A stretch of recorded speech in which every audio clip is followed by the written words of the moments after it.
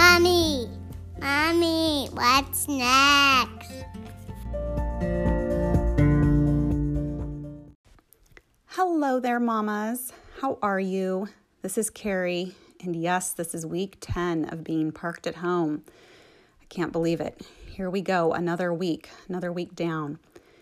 I hope you're well. How's the volume level in your home? Ours got very loud the other day, and I was longing for my earplugs from last summer. I'm going to need to dig around and find those. It was all happy noises. It was just a very loud level of happiness in our home, and I needed a moment of peace and quiet. So I wonder what it sounds like in your house with everyone home. So I've been reflecting. I know I have not gotten my mothering right many a day in this new world of living with COVID. Well, you know that. You all have been listening to the podcast. But one thing I've been reflecting on from the very first go when we realized that our kids were home with us and we basically didn't have any school plan that first few weeks as mamas, we were scrambling to figure out what to do with our children, maybe even what to do with our husbands. But I was sure God laid it on my heart that there was this extra time and I wanted to be sure to flood my children with biblical knowledge. I always feel like maybe I'm a little behind in that department. Oftentimes we use summers to really dig in a little deeper. I call it Bible class over the summer and try to get some extra devotions in, memorizing scripture. So right away, 10 weeks ago, we started having regular morning devotions. And they were so necessary to start our day off well, especially as we were figuring out how to be a family together in this new time every day, all day long. And we wanted to at least try and start our days off right. We often have to regroup, but I liked having something at least the kids and I were able to do together, even if my husband couldn't join in.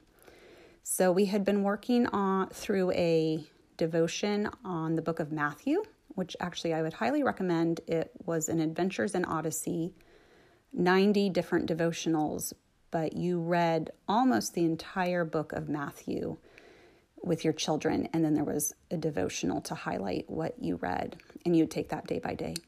We had been nearing the end of that, so we finished that, and it was really good, and we worked on a compassion devotion that I had emailed to me, and that was also very good and timely, and we did some Easter devotions as we led up to that.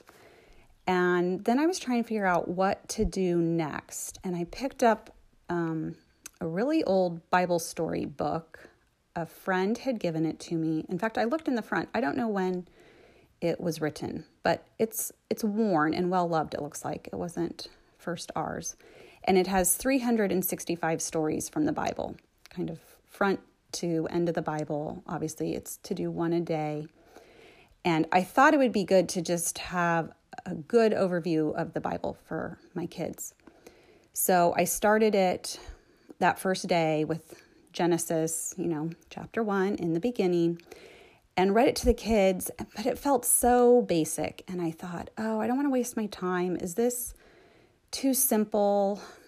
I kind of hemmed and hawed. Was this the right one to do or not? Thought about jumping around. I know there's so many good stories in the Bible that are just tucked away that my children have either never heard with our span of ages, or they heard them long ago and forgot.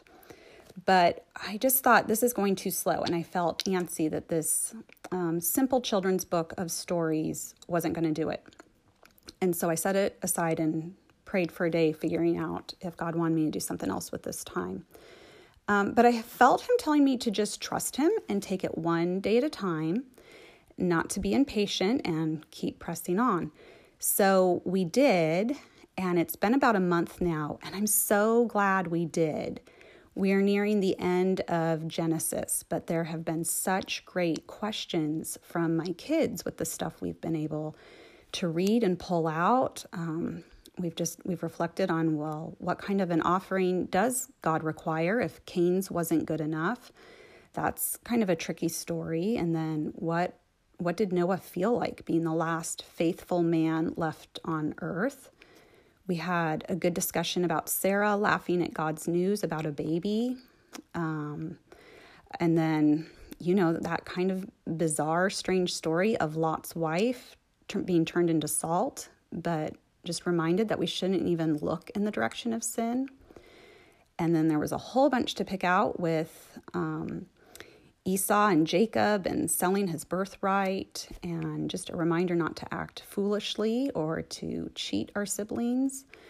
But each day, step by step, as we are going through this children's Bible, I'm just reminded that God's word proves faithful and is giving our family something to think about for the day, even in this very simplified children's story version. I'm realizing that we've covered a good amount of ground now, and we're making progress, and the kids are saying, oh yeah, I forgot about that story, or learning new ones, and it's even served as a good reminder for me. But I say all that, God pointed out through this process how quick I am to dismiss small things, kind of looking at that slow growth or the small daily things that are hard to measure. I need to be faithful in those. I often don't see those, or I'm not looking for those, and I want a quick, fast result. I have my kids home for a month, boom, I want them to know the Bible. Just faster results than taking it one day at a time through, a great example is this children's Bible. And I think we're probably all finding ourselves in a season where we feel a little stalled out. Nothing really big is happening or has been put on hold. I know lots of friends trying to figure out summer wedding plans, and many weddings put on hold. Graduations look very different. I think we're reflecting on that, especially this time of the year where it wraps up, and the normal ways we mark the end of the school year are not going to happen. There's no end of year testing for our kids. And so these days feel like small, kind of hard to measure days. But I know that these are also days that we can be faithful in those very small things and doing step by step, day by day, what the Lord has called us mamas to do.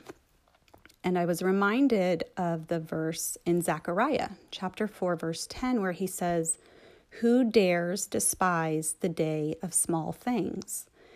And it just cut me to the heart. I thought, I've been doing that.